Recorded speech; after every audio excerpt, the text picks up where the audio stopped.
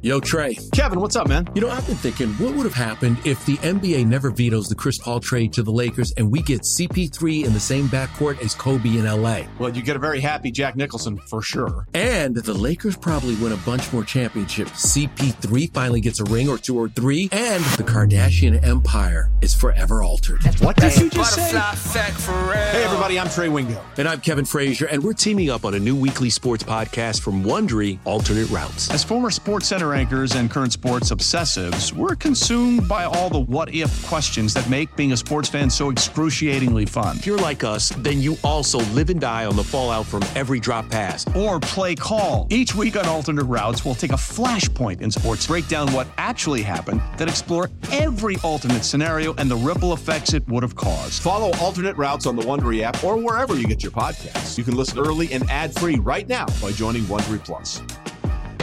Let Tend Dental make your dream smile a reality. We offer a variety of top-rated treatments, including Invisalign aligners. And for a limited time, Tend is offering $750 off orthodontic treatments. Offer valid through January 31st, so don't wait. Visit hellotend.com/sale. That's hellotend.com/sale. And book your free consult today. You want the upper hand in your fantasy football leagues? Then you've come to the right place. You're listening to the Upper Hand Fantasy Podcast. Now, here's your host, Faraz Siddiqui and Zach Rizzuto. Happy New Year, everybody. The fantasy season has come to an end, and I'm hoping that you're holding up that fantasy football championship trophy as you listen to this. If you already have your trophy, just hold it. Just hold it in your arms while you listen to this, because it's going to feel sweet. A lot of guys came through for us. A lot of guys didn't. I'm hoping that you were able to overcome some of that and become a fantasy football champion. All that work that you've done throughout the past few months, all culminating to this moment here. All right. So hoping if you're listening because you want to bask in your glory a little bit more. And if you ended up losing, well, I guess you just like pain. But we will talk about a few of the guys that didn't come through as well. Guys that did come through. We'll have a little bit of fantasy MVP talk, and all that. And a couple of things to look forward to in 2024. A couple of guys that might be falling off. Who should we expect to potentially bounce back? We have a lot to talk about in this episode. Okay. So if you had CeeDee Lamb, if you had Devontae Adams, Lamar Jackson with a legacy game against Miami. I mean, he's had a lot of legacy games, so maybe we don't call it a legacy game. But he came through at a time that was just like in the fantasy championship. Zach. I mean, I looked back for Lamar Jackson, and he wasn't available last year during the fantasy playoffs. He wasn't available 2 years ago in the fantasy playoffs. Mm-hmm. The last time that he was available was in 2020, and he actually averaged more fantasy points during that span than he did, in this span. So he had a big monster playoff run for you a couple of years ago as well. So this is not the first time that he's done it. Okay. So yeah, I mean, there's just so many timing performances are just timed perfectly right? Isaiah Pacheco, right? In week 17, coming off that concussion, we weren't sure whether he was going to play. He ended up coming through. DJ Moore, right? I did not expect this tough performance, tough matchup, I should say. Yeah, dude, in the snow against Atlanta, tough matchup. He was making nice catches. That over the head catch on the sideline, dude, like when he had to put his head all the way up to catch that in the snow while there's snowflakes falling into your eyeball. Like that was legit, dude. That was awesome. Kyron Williams, perfectly. Justin Fields, man, making. Listen, man, he is like proving the doubters wrong right now, right? Like where he could be, they're like everyone's saying, like, what are the Bears going to do this offseason, right? And a lot of teams, you kind of look at what Justin Fields is doing right now. If the Bears choose to move on from him, which would be a crazy decision, well, we'll touch on that. And I don't think it's as crazy of a decision as some people might think. Right. It more so has to do with, the contract situation and more so around like what can the team do with a rookie quarterback contract. Anyway, we'll get to that. But he's literally in terms of his play, there are a lot of teams in the NFL that wish they had Justin Fields right now. Yeah, 100%. And should we just hit on this now? Because yeah, we're kind of into it. But Justin Fields, look at the way he's been playing. This is the thing for me. And I was kind of on this earlier in the season, even before these past couple of games. I was like, Justin Fields, I don't know if he's gotten a real fair shake in Chicago. He's had some tough coordinator situations. Obviously, he hasn't had the best weapons, but as soon as you go get DJ Moore, I mean, the Bears, they're 7-9 right now. Obviously, that's not good enough. If you talk about holding a quarterback to a standard, you need to make the playoffs. They're not making the playoffs this year, but they're 7-9. They've won 4 of their last 5 games. Justin Fields is QB9 in fantasy points per game. 7 total touchdowns, just 3 picks. The interceptions, ball security was kind of a problem. He has the rushing upside. Did you see the Bears fans? They had a "We Want Fields" chant going at the stadium this weekend. Like, that was, I don't know, that just made me happy. I don't know, because I felt bad for Justin Fields these past couple of years, where he's just been kind of getting dumpstered, even though he's been doing like pretty much everything he can, for the team. He's giving them everything, and it's nice to see that. I've said this a few times before. Like I mentioned, we've been blabbing away about fantasy football, obviously, this whole season. But I think he's shown enough to give him another chance next year. It's probably going to be a huge draft for Chicago. I think that you could really, really set yourself up for the future. Set yourself up to have a really good shot down the line, kind of have a chance to come back. If it does end up being a mistake keeping Justin Fields, if you would trade back from the number 1 pick again, like, how much draft capital are you looking at? You know what I'm saying? Like, the amount of value they could set themselves up for would be huge. The eye test for me, we just talked about it on Sunday, was really, really good. The raindrop pass to DJ Moore, someone he's clearly developed a strong rapport with. I don't think they would be in the wrong to just stick with Justin Fields for another season. I think that would be ideal for fantasy football too, because the Bears, they're getting pieces. And suddenly, if they add another 1 or 2 pieces on offense, this could be a completely different team next season. Justin Fields, I know he was the most bet on player to be the MVP this season. That was way, way earlier in the season, like over the offseason. I remember that he was like the MVP favorite in terms of the most money on which player, whatever it was. I think that he deserves another shot in Chicago. I think that's going to happen. I think that's where they're going to go, because what we're seeing these past couple of weeks, I don't think they've become that disenchanted with him to the point where they're just ready to move on regardless of what he's done, because he looked pretty good. Yeah, and I think at this point, I don't think there's any question about what he can accomplish and what his potential is, what his ceiling is, and what he could do on the field.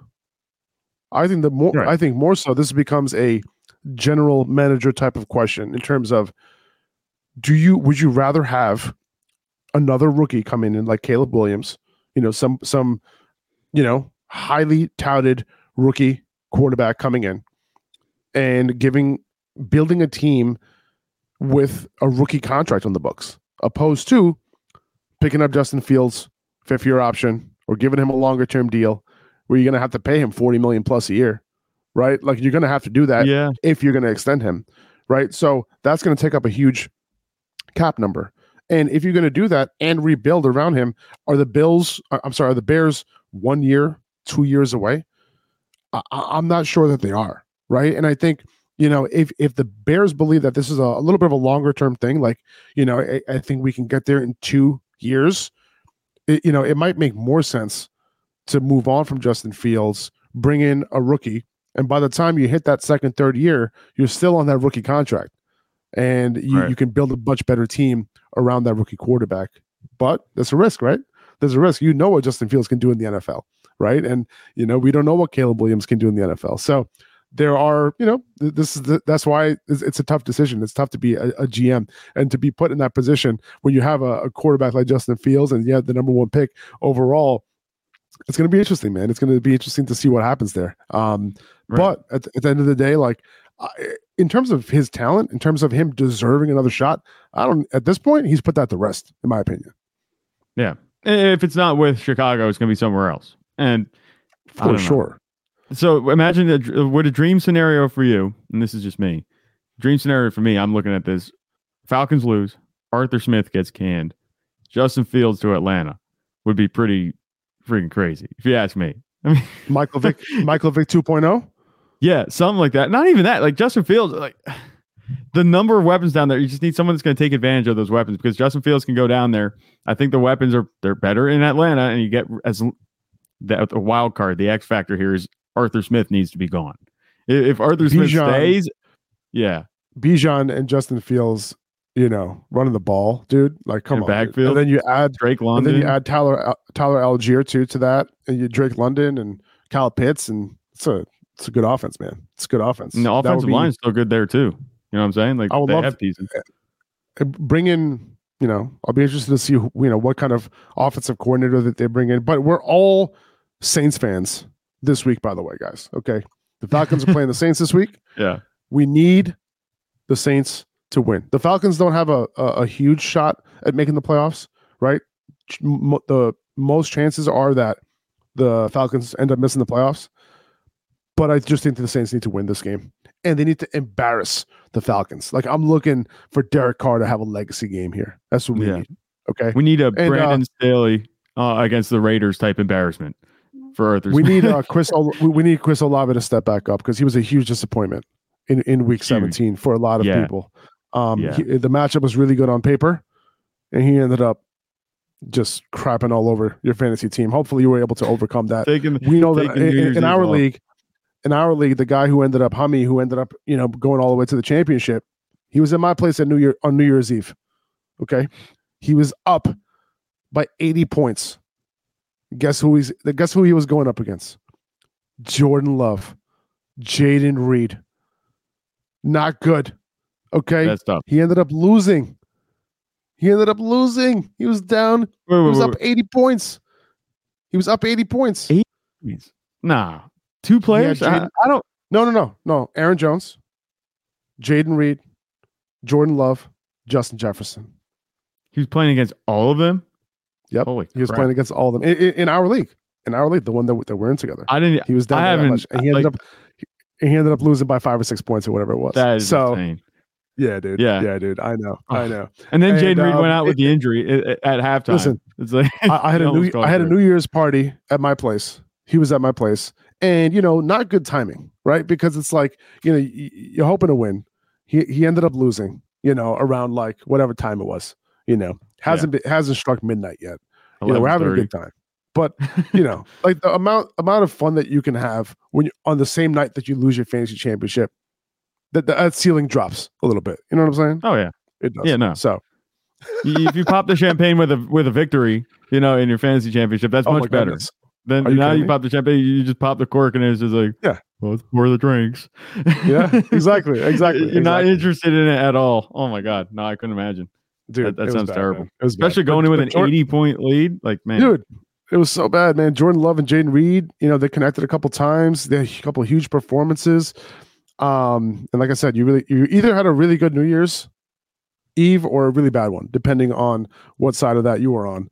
But Breece Hall, James Conner might be the most underrated league-winning running back of them all. Okay, yeah, he got it done. Okay, only Christian McCaffrey averaged more fantasy points than him since week 13, and then you look what he had to go through. Look at the schedule. He had 2 big games in the fantasy playoffs against the 49ers and the Eagles. Okay, so he got it done. Yeah, against the 49ers and Eagles. The Eagles were a tough run defense, and granted, their defense has been playing worse, these past few weeks since the bye, but there's a tough run defense. He went 26 for 128 and a touchdown against them. Like that's beast. You don't have any other running back doing that. And the Cardinals had nothing to play for, which makes it even more hilarious because it's like, what is James Conner doing with 26 fantasy points against the Eagles? And it's pretty much all on the ground. He had that one receiving touchdown. It was a one-hander, right? I don't know. It was a really nice catch. I mean, he was just giving them the business. It completely. Up, no one was expecting that. I definitely wasn't expecting that. I was looking at like, okay, maybe we'll see like a 60-yard performance. He scores a touchdown. It'd be a mid RB2. No, he was the RB4 on the week. I just want to take this moment to let you guys know who had a really good New Year's Eve. And that was our very own Zach Rizzuto. Zach. Oh, very nice. 2 fantasy titles to your name this year. You were pretty excited on January 1st. Woke up as a 2-time. You won 2 of your leagues this year. Yes. So which players, like if you had to tell me like the players that came through for you that, are most memorable, maybe this year, but also like just like to help you win it. Who are those guys? Yeah. Okay. So As the resident Cowboys fan, I think you can guess who I had on both of my teams. That would be CeeDee Lamb. And never been a better time to pick CeeDee Lamb. I took CeeDee Lamb last year thinking this was the breakout year. You know what I'm saying? And he came through. It was good, but it wasn't what we're seeing this year. In our one league together, you know, not the home league, the upper hand league, you know, my whole team took off for New Year's besides CeeDee Lamb. And Lamar did his thing too. We mentioned Lamar earlier. He had 36 points. That was really nice, the legacy game. So that was just under 80 points combined right there between the two of them. But the X factor in my lineup in that championship game was Jerome Ford. And I don't know if anybody else had Jerome Ford in their lineup, but he had 26 PPR points.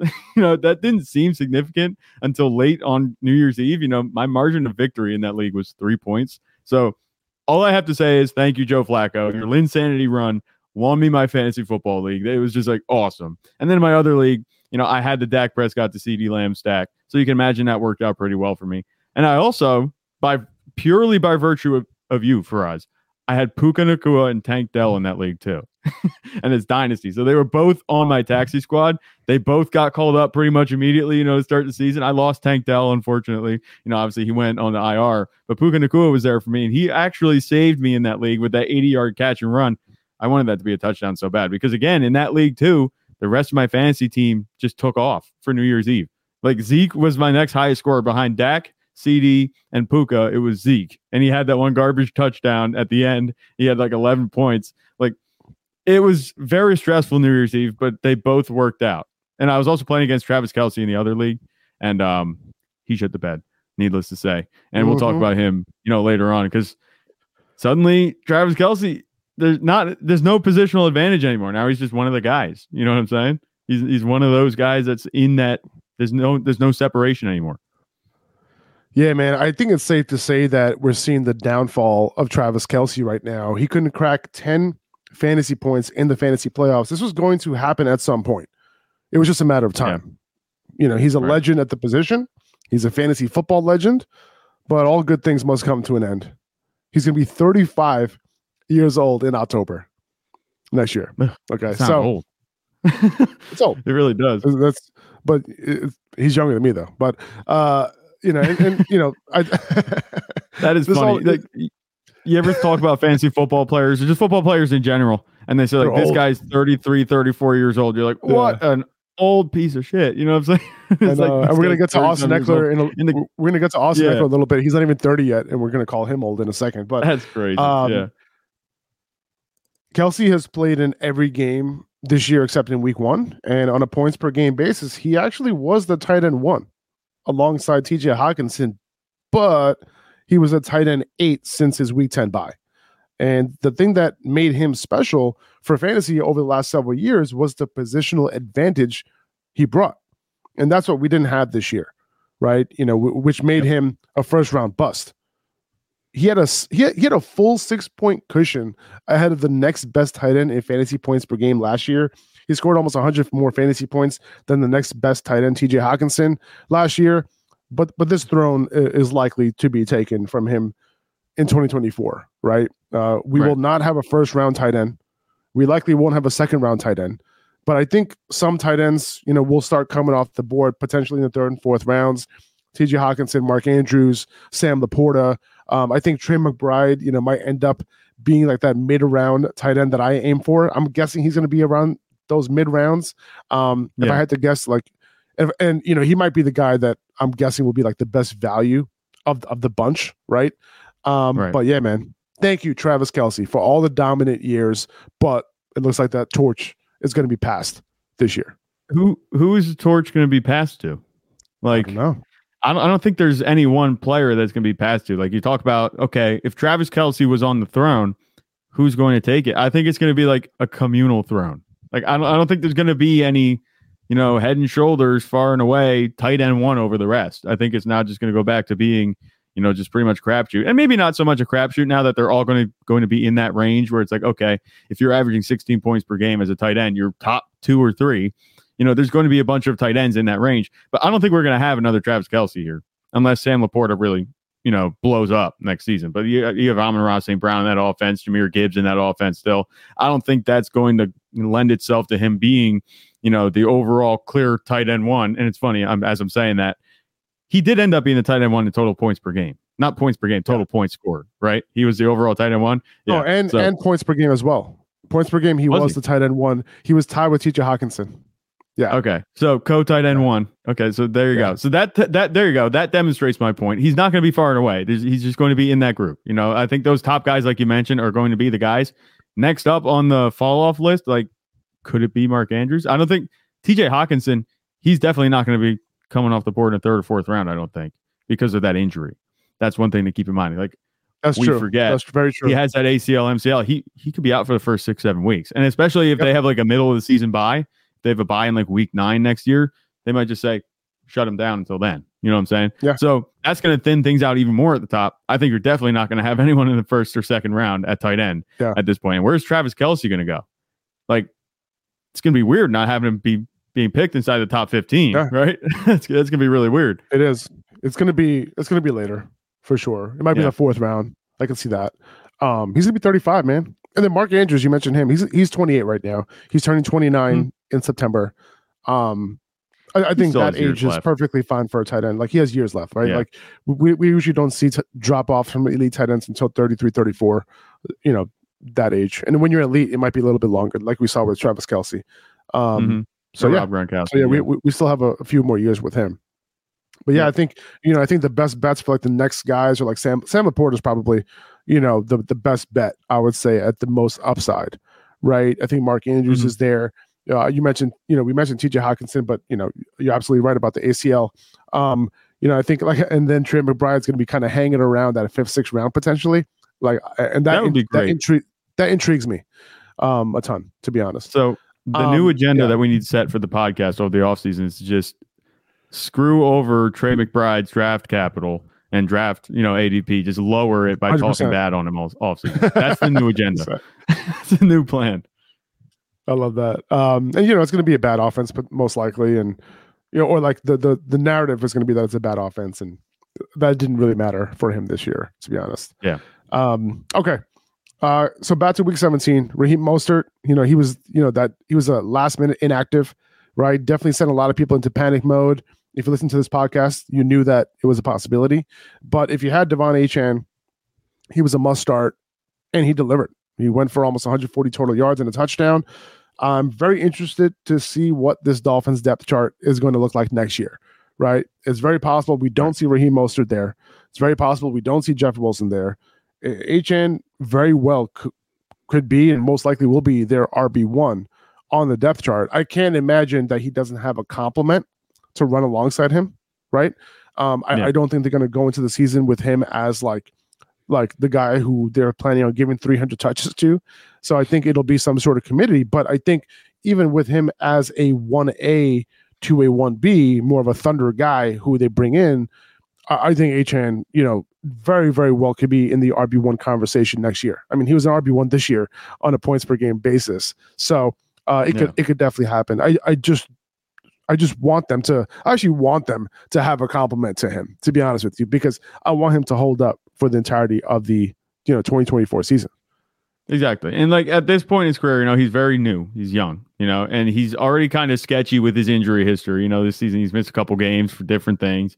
There's no way that they don't get some kind of compliment, I don't think, for him in the backfield. And you mentioned Thunder to his Lightning is exactly what you're looking for. They go get an early down running back. That's all you need.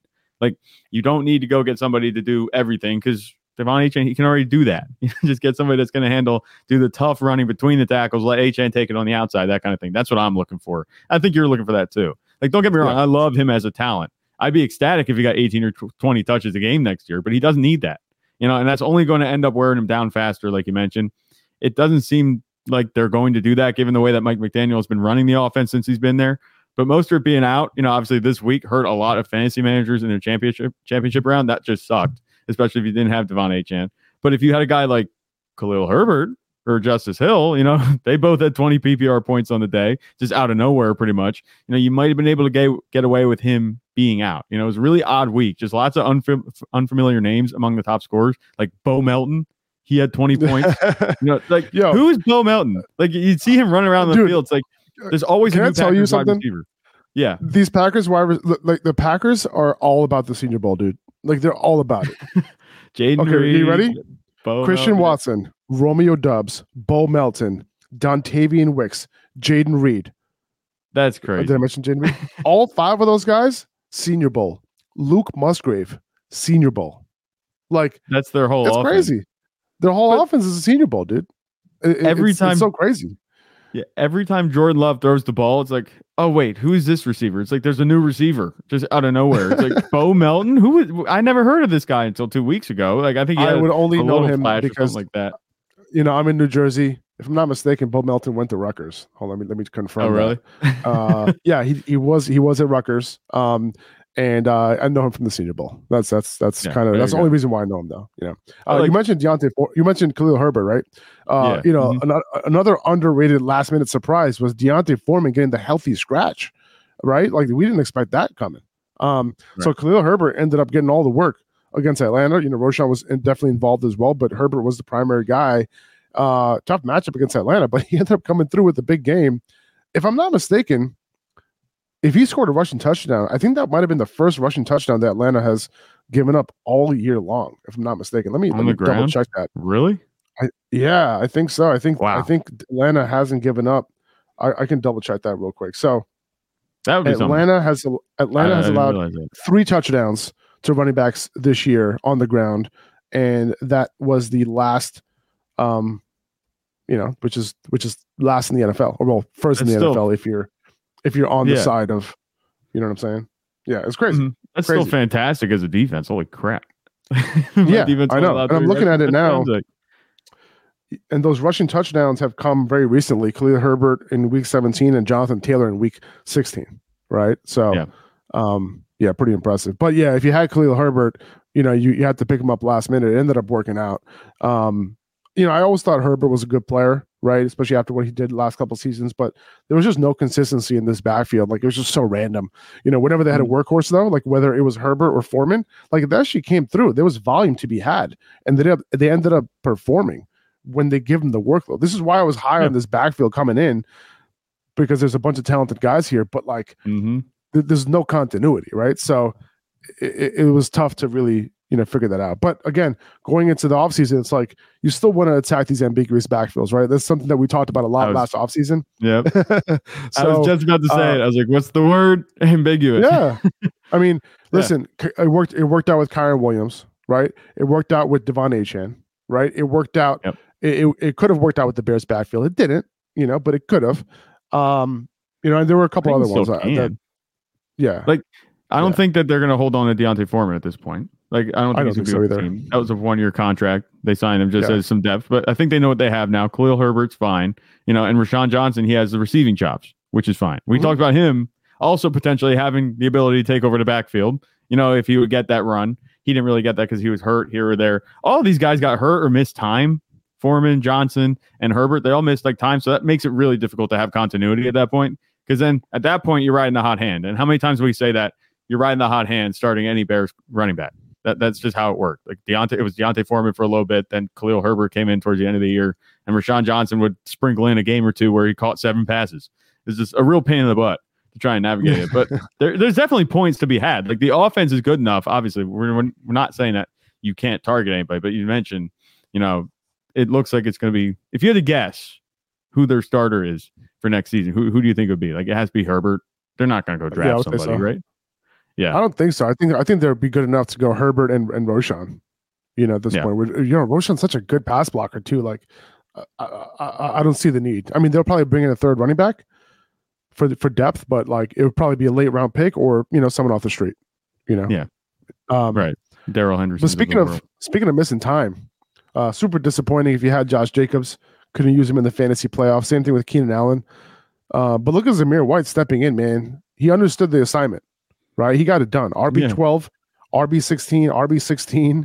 Right, like very, very solid. Right, he came through, got it done, got the volume, got the touchdowns. He did his thing, man. Like, and you know, Antonio Pierce doing a good job. You know, it's very possible he's one of the few interim head coaches that could actually end up being a head coach the following season. Yeah, I think he definitely should be. And I guess comparatively, if you look. Anybody compared to Josh McDaniels, like, is going to be a step up at that point, given what they had done, what had happened over the past couple of years with Josh McDaniels, a year and a half, whatever it was.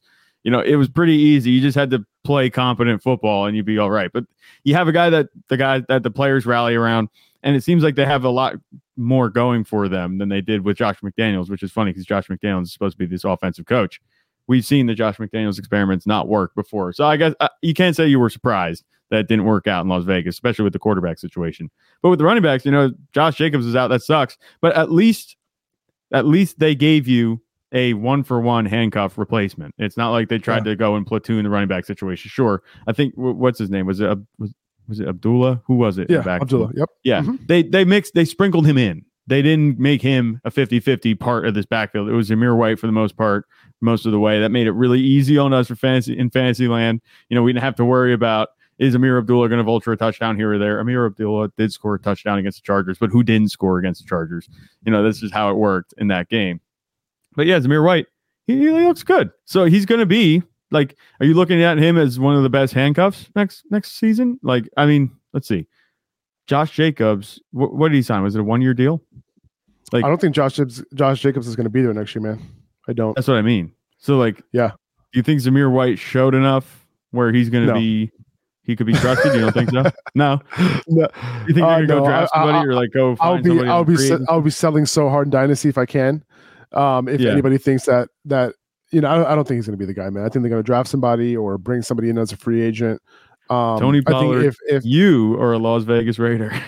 No, man, I don't even think so. Like, I think they're gonna, especially if Antonio Pierce is the head coach, they're gonna bring somebody who's like a grinder, right? Like they're gonna bring in somebody who can like definitely handle like early downs, right? Like that's something that is just like the identity of what Antonio Pierce wants it to be, right? He wanted it to be for Josh Jacobs, but I don't see Jacobs coming back. I think they're gonna get a younger running back to handle that workload.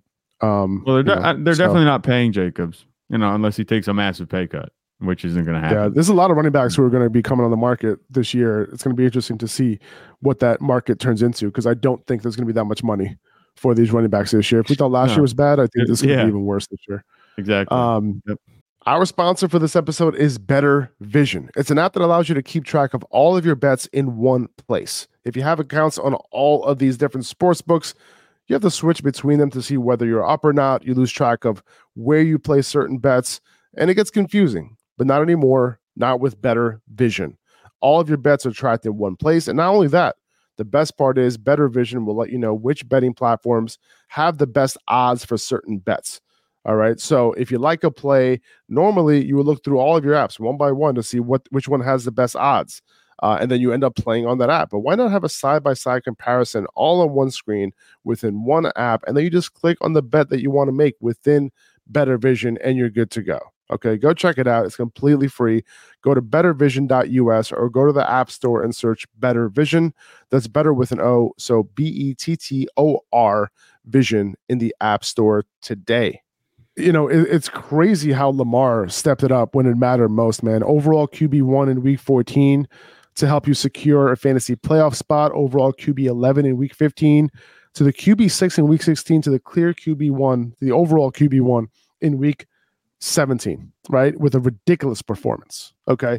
Easily the QB1 over that span. MVP favorite at this point. Real life football. Before that game, he was a QB10 in fantasy. Okay, it was all about Josh Allen, all about Jalen Hurts, Dak Prescott, CJ Stroud. It's amazing how week to week this game is, right? But he ended up coming through when it mattered most. Zay Flowers with 2 big games back to back. In the last 5 games of the season, he finished outside the top 13 wide receivers just once.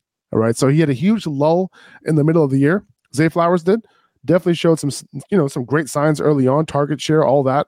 But now we're going to be talking about him potentially taking a big step forward next year. Now that he's emerging as this like legit wide receiver later in the season. Right.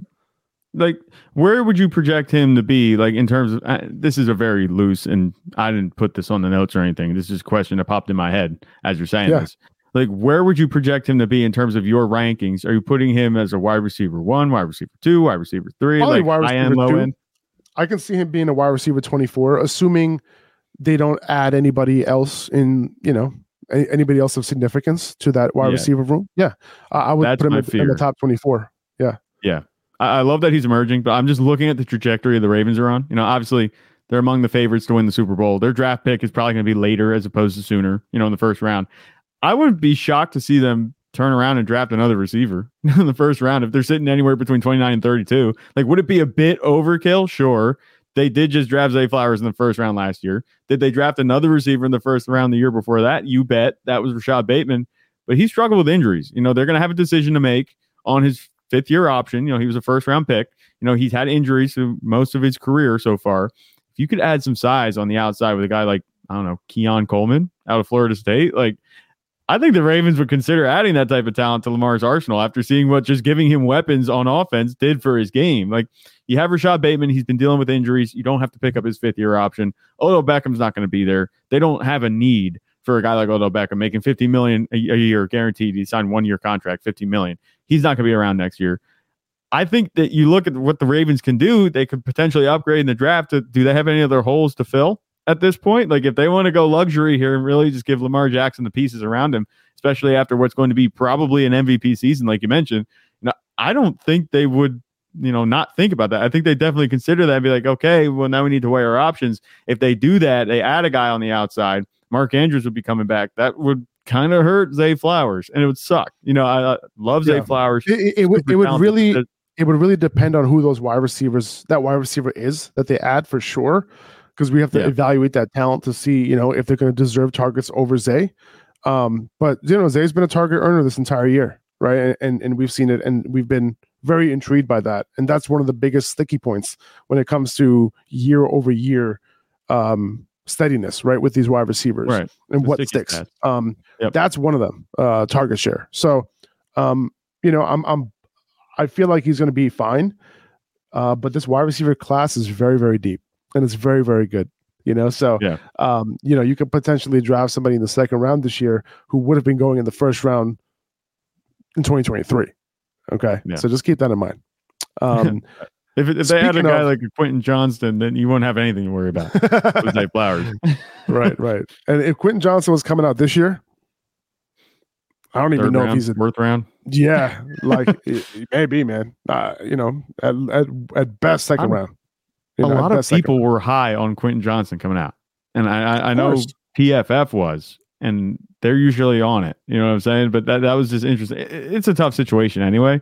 But you're running behind Keenan Allen and Mike Williams, but then both of them missed time and all that, and he still isn't doing anything. It's really weird how that's shaken out. I blame Kellen Moore, obviously, but I blame Quentin I Johnston. just don't know what's going on there. I blame Quentin Johnston.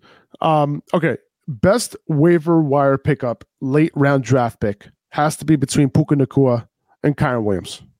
And I think I have to give the edge to Williams, right? But I think there's a lesson here. A lot of people like to save that fab, save that number one waiver wire priority. I think the best pickups are at the beginning of the season, right? After week 1, week 2, week 3. When you see a big performance early, if it matches the utilization, if there's a chance that target share can continue, if you think that there's a big chance that rushing share and that volume can continue, spend your fab. Put those chips in, right? I know a lot of people in this community drafted Puka, but he was a serious priority after week 1, after he had a solid performance. Same thing with Kyren Williams. I've seen some advice around this saying don't overreact to 1 week, don't overreact to week 1. I agree with that to some extent, but at the same time, we have to notice when things add up, because when you hit, especially when you hit early in the year like that, they literally helps you win all year long to get to the playoffs and to win the championship. Yeah. Oh, there's no question. And it's easy to say, okay, how many times do we see it where there's a big performance in week 1 and a player has they have their big game and then suddenly they just fall off, but you just spend up all your fab. These philosophies, they look good pretty much under a microscope. If you zoom out and look at the grand scheme of things and you see all of them, it's the totality. It's you can't follow either of these to a T. You just have to use what you know, like you mentioned, utilization, line that up, that kind of thing, and just make your best guess at that point. I agree 100% with spending your fab, especially early. I'd be lying if I said I made good use of my fab dollars this year in any of our leagues. I was a total cheapskate with mine. I like to poach players after the waivers clear. I pretty much take whatever scraps are left. That served me well, relatively well in a few of my leagues. But I missed out in those leagues on guys like Puka Nacua. This is how it goes sometimes. So you mentioned that philosophy. That's what's going to land you Kyren Williams, Puka Nacua, Tank Dell, Devon Achane in some cases, even a guy like Rashee Rice. Once you add those players, it's important to remember, and I think you would agree with this, even if you've seen a good game or two and then suddenly things shift one way or the other, don't just panic and drop them. You have to remember why you added them. Look at Rashee Rice. Took him pretty much 3/4 of the year to get going. Now that he is, we could be talking about him as a top 50 fantasy pick next year. As for Kyren Williams versus Puka Nacua, I think that Williams as a running back has more value. That makes him probably the waiver wire pickup of the year, whatever you want to call him. But he went on IR. He missed some games for his managers. Puka didn't, and he was pretty consistent pretty much the whole season. He had a couple games here or there in the middle where it was like, oh, Cooper Kupp came back. Things were in flux.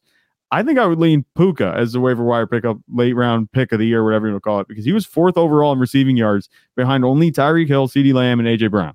And that's an offense with Cooper Kupp. So you can nitpick. There's no wrong answer with either of these two guys, but I'm going with Puka here just because his availability and consistent production, I think, makes him just a little bit more valuable. But there is something to be said when you have a running back like Kyren Williams, who is just scoring, week in and week out when he plays.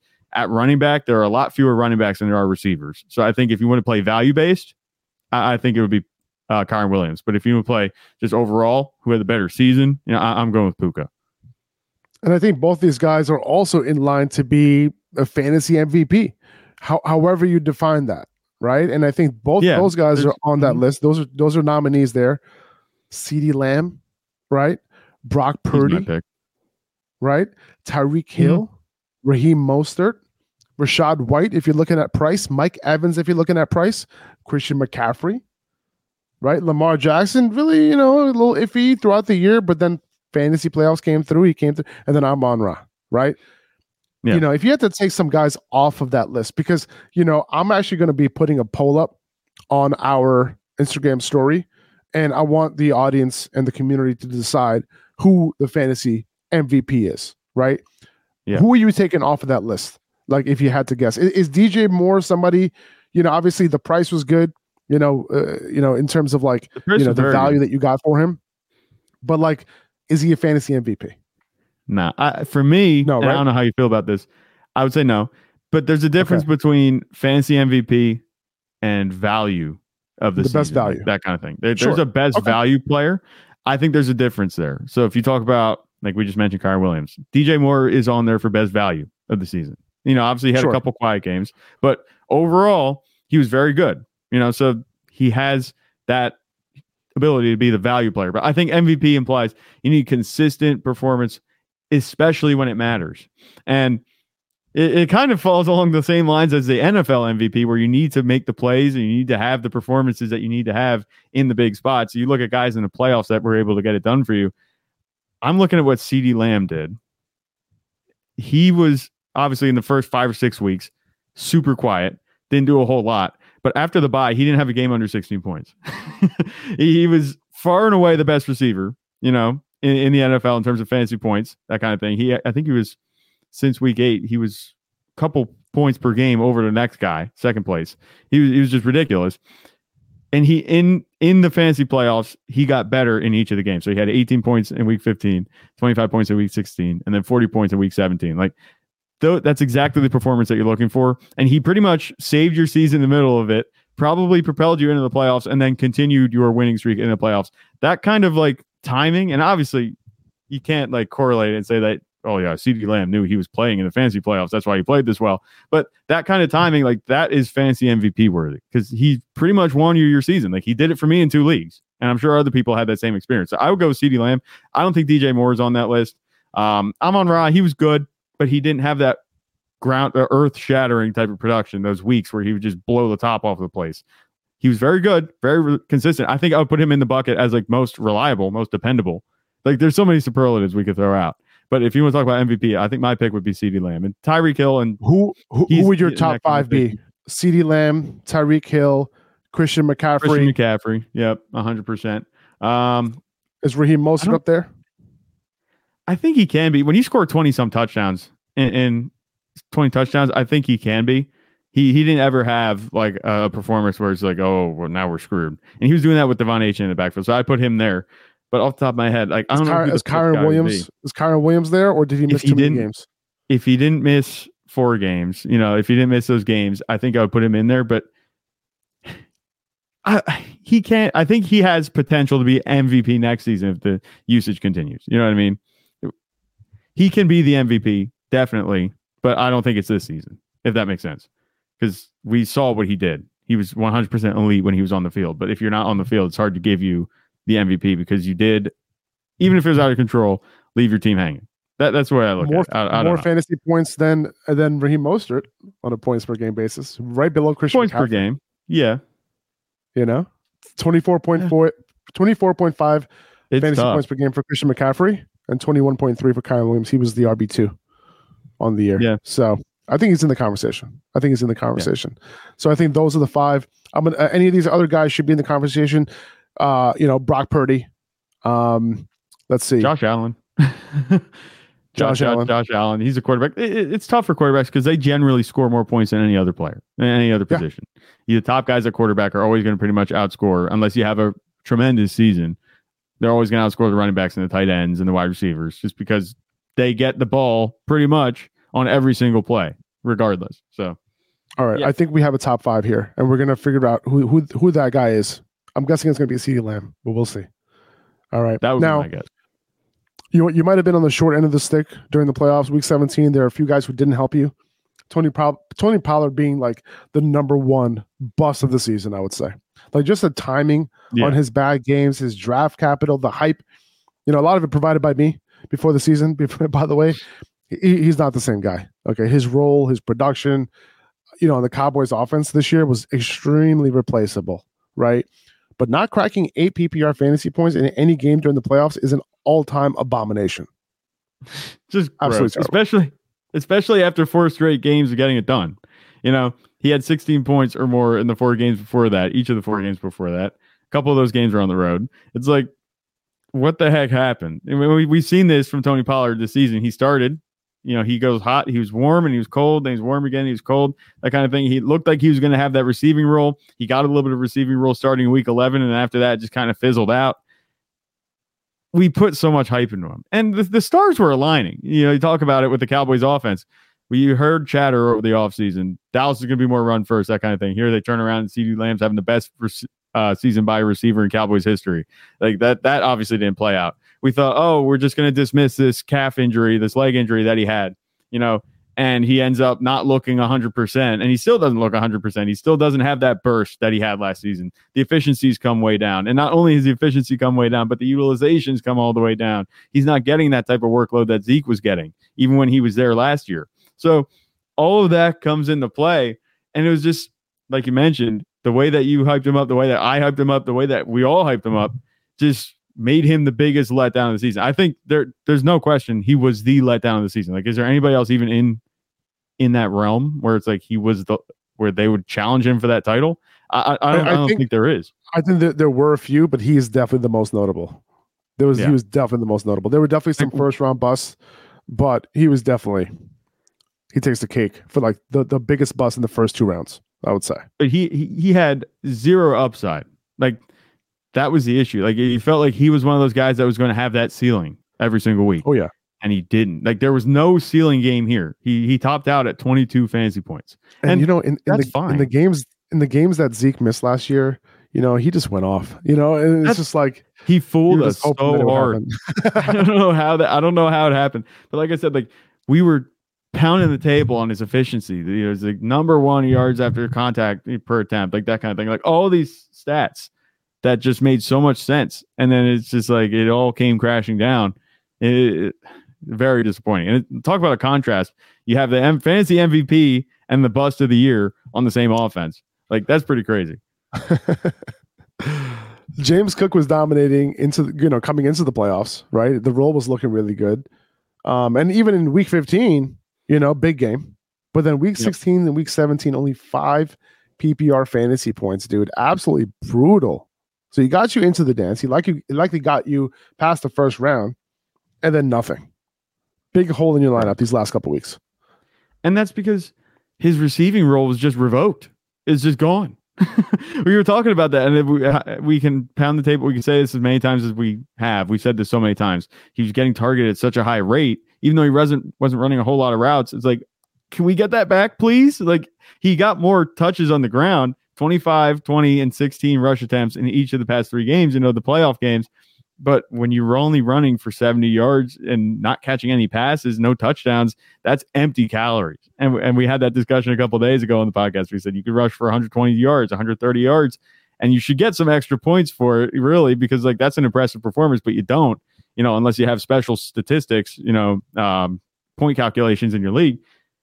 It was just really disappointing. Like, he didn't look bad against the Chargers, but 70 yards is going to do it. And then 16 for 48, not efficient at all. Just completely lost the role that he had before. I didn't see that coming. It was really just, It sucks. Like, he like you mentioned, 36 to go from 36 points to 5-5. It's just terrible. And then his teammate. There are going to be a lot of questions around Stefon Diggs going into next year. Couldn't crack 9 fantasy points in any of the 3 fantasy playoff games. He finished outside the top 36 in 6 of his last 7 games of the fantasy season. Absolutely brutal. And you were likely starting him every week, which was the worst part about it, right? Mm-hmm. Like, you couldn't, it was so hard to bench him, right? Diggs is 30 years old now. And I don't think I'm ready to call it quits on Stefon Diggs, okay? I'm not either. He is likely going to be in the value territory for me next year. He definitely left a bad taste in a lot of people's mouths in the second half of the year. I don't necessarily think he lost a step. The usage has been there too. From week 10 on, he was getting a 29% target share. So during that same span that I just talked about, 29% target share is like absolutely legit high-end wide receiver 1 type of stuff. Yeah, now, no question. It's usually like the age 31 season and on where we tend to see a drop in production overall for fantasy wide receivers. But when you talk about elite wide receivers who have got it done in the past with like 4 or 5 wide receiver 1 seasons like he has, that production at the later stages of a career usually gets extended a little bit. So that age 31 drop-off can potentially be extended to 30, 32 or 33. At least that's what the data shows. So I'm not necessarily out on Diggs in 2024 because I think he'll come with a significant discount. And I think he could be someone who can help a dynasty contender next year as well. Oh, yeah. Where do you imagine that he's going to go, in draft next year? Go by round. Obviously, I would go 3rd round. I think he's going to end up going in the 3rd. That's where I think he would go to. And I have a feeling, he might float up into the 2nd. If people look at his price and you're like, oh, Stefon Diggs, Second might be a little high for me personally. It might be a little high. Yeah. But I'm not saying I would take him there, but I think we could probably see he'll probably start in the 3rd round. Right. I wouldn't doubt people and look at it. If he ends up going in the 2nd, I'm going to end up passing. But in the 3rd, I think that's solid potential value. There. Yeah. The price, the risk versus reward, 100%. We talked about that over the offseason. We did a whole post on it, risk it for the biscuit, like that kind of thing. But I think it's going to be hard to not look back at the utilization and be like, well, the utilization was there the whole time. It's just the production for some reason stopped. Now, maybe he did hit 30 years old and he's hitting that apex now, that ceiling where he's not going anywhere after this. But I just don't think that's the case. Like you said, the body of work that we've seen, these consistent wide receiver 1 seasons, this whole time he's been in Buffalo, the fact that he was the wide receiver 1 that we wanted him to be up until like week 9, halfway through the season, he was looking every bit like the wide receiver that we wanted him to be. I'm not going to be out on him either. I do think 2nd round feels a little bit rich, if you talk about where he's going to go next season, but 3rd round, like you mentioned, I'm with you on this one. He's probably going to be one of those bargain guys. I don't have any reason to say that he's not going to turn things around, but what would happen if he would come out next season, first 2 or 3 weeks, and have more of these games like this? Like, it would be full on panic mode, especially if you took him even if you took him in the 3rd round. Imagine you take him in the 3rd round thinking you're getting a bargain, and now he comes out and has more of these types of games. Like, what would you do at that point?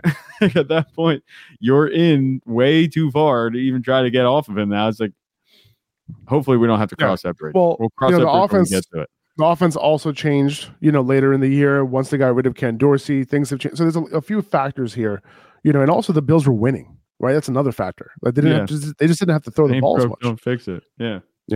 So You know what's crazy? Out of all the first round picks, there has been only 2 players that have come through. Okay, Christian McCaffrey and Tyreek Hill. That's it. Now, CeeDee Lamb and AJ Brown, like they were taken in the first round in some leagues, but if I'm looking at ADP, they were right outside the first round. Amon-Ra was also a second round pick, obviously worked out as well. But a few injuries made it bad, like Justin Jefferson, and then Joe Burrow for Jamar Chase, Nick Chubb, right? Aaron Rodgers for Garrett Wilson, right? So this year was a serious crapshoot, man. Like, you just had to get lucky if you hit. Yeah, you had to get lucky. And I'm going to pull up the draft results on our league right here. Hang on. I just want to see these guys that were at the top. This is super flex. That's gonna skew it a little bit. But let's see. Christian McCaffrey came through, yes. Tyreek Hill came through, yes. Cooper Kupp, no, not at all. He was injured, didn't do a whole lot. Devontae Adams. Was Devontae Adams a first rounder? I think he was. No, he was a second round pick. His ADP was in the second round. Okay, yeah. It's terrible because I'm looking at Superflex League and just seeing who was taken where, that kind of thing's blowing it up a little bit. But Garrett Wilson, man, he was definitely a first round pick. He was late first round, correct? No, he was also second. Oh my God. What the heck? Yeah, he was also second. So was Austin Eckler first round? Yeah. Do you have the ADP? Because I only have our draft board right here. Yep, I have the ADP. Austin Eckler was he was going off as the 4th overall player. Kelsey. That's crazy. Goes off the board as a 5th overall player. Tyreek Hill worked out. Saquon didn't work out. Bijan, as a first rounder, probably you would say didn't work out. Stephon Diggs didn't work out. Nick Chubb didn't work out. Devontae Adams did not work out. CeeDee Lamb, ding, ding, ding. Cooper Kupp, nope. Patrick Mahomes, nope. AJ Brown, I would say so. Tony Pollard, nope. Derrick Henry, nope. Josh Jacobs, nope. Garrett Wilson, nope. Amon-Ra, ding, ding, ding. Yeah. Josh Allen, you could argue that worked out. Jalen Hurts, you can argue that worked out. Jalen Waddle, nope. Yeah. Chris Olave, end of the second round, early third round. What do you think? Yay or nay? I'm going nay. Okay. We did so much discussion on him.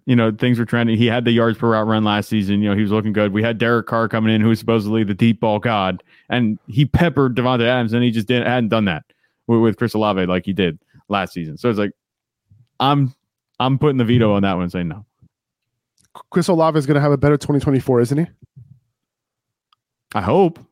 I hope. I wish we could say yes and just be like, "Yep, stamp it." This guy's gonna have a better, 2024. But I just don't know. It's really confusing because this offense, when you have Alvin Kamara and Taysom Hill and all that stuff, it's like, I know. We not. I know. You know it's gonna happen. I don't know. Okay. No one knows anything. We could be seeing the end of Austin Eckler's fantasy dominance at this point. 29 years old in May, had a few top 5 finishes after coming back from his injury this year, but then outside the top 20 in 6 of his last 7 games this year, pretty brutal down the stretch in the fantasy playoffs. He's past the age apex at this point. We don't see many 29-year-old running backs having RB1 seasons. He's not even sure how things are going to go based on his comments on his podcast. Like, he even mentioned practice squad. Like, ew. You're like, whoa, Austin, like, let's relax. Like, what are we talking about here? You're Austin Eckler, Yeah. I'm not sure he's so confident in how things will go next year, right? He's killed it for us. He's won leagues for us. I hate talking about the downfall of players. Like, it's just like not something that I like talking about, but it's just a reality of a part of our analysis that goes into it. Age is a factor. We even talked about it before this season, that Eckler was past his age apex. But let's see what his situation's like in 2024, which team he's going to be on. Let's see what his ADP looks like, but usually we don't see running backs that, that could be, high-end fantasy producers at this point of their careers. Yeah. What happens if Austin Eckler lands in Miami? I can see it. Yeah. I don't think, actually, I don't see it. I don't. You know why? Because I just think Mike McDaniel wants explosive players, straight up. Yeah, I guess it's true. Yeah, he's not explosive at this point. He's not. Yeah, I agree with you. It's just tough.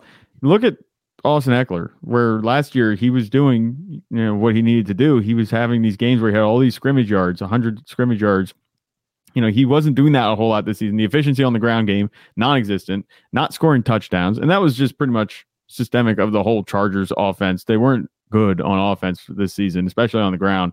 But you look just in overall, the games where he came through, 8 targets, 7 targets, 7 targets. And then down the line, 7 targets again. Unless he's getting those targets, and he didn't have those targets every single game. There are a bunch of games where he had 2 targets, 3 targets. That's it. Like, he seems a little bit too dependent on that now at this point. The upside is gone on a per touch basis. Now it's a volume. He's a volume-based play. It's tough to diagnose what exactly went wrong besides the age thing. You don't want to just chalk it up to that, but I just remember the people making the Mike Tolbert comments on that one run that he had down the sideline. He didn't look like he was moving at all. It looked like someone slowed down the video. Like, that was one of those points where it's just like, okay, now suddenly, these statistics, they're not looking so good. Now the eye test is starting to show it a little bit. It's like, what are we going to do? Like, yeah, I'm personally probably going to avoid Austin Eckler unless he lands in some slam dunk situation. But I don't know if I'd want a piece of Austin Eckler next season, just because there's so much, like, it looks pretty darn close. It looks like an age fall off, smells like an age fall off, probably is an age fall off. But given what he's done for us in fantasy, over the years, like, do we give him a mulligan? I think maybe he deserves it. I'm not going to be the one to give him that, though, personally. I think you nailed it. Guys, that's going to do it for this episode. We appreciate you. Thank you so much for rocking with us this fantasy season. We're hoping that you're a champion. We hope that we helped and didn't hurt you too much by the dumb things that we said, a lot of the dumb things that I said this year. Hopefully we said more good things than bad. We'll be back later this week, though. We're going to be talking about week 18. Not necessarily, whole lot of, who to start, that sort of thing, but talk about, all the playoff scenarios. There's so many playoff scenarios to talk about going into week 18, and a bunch of other good stuff. And we'll get there. Also, we'll be talking, we'll be talking about a couple of fantasy awards that we'll be giving out to these players. We'll be talking about that on Thursday as well. All right. So we'll see you guys then. Take it easy. Bye-bye.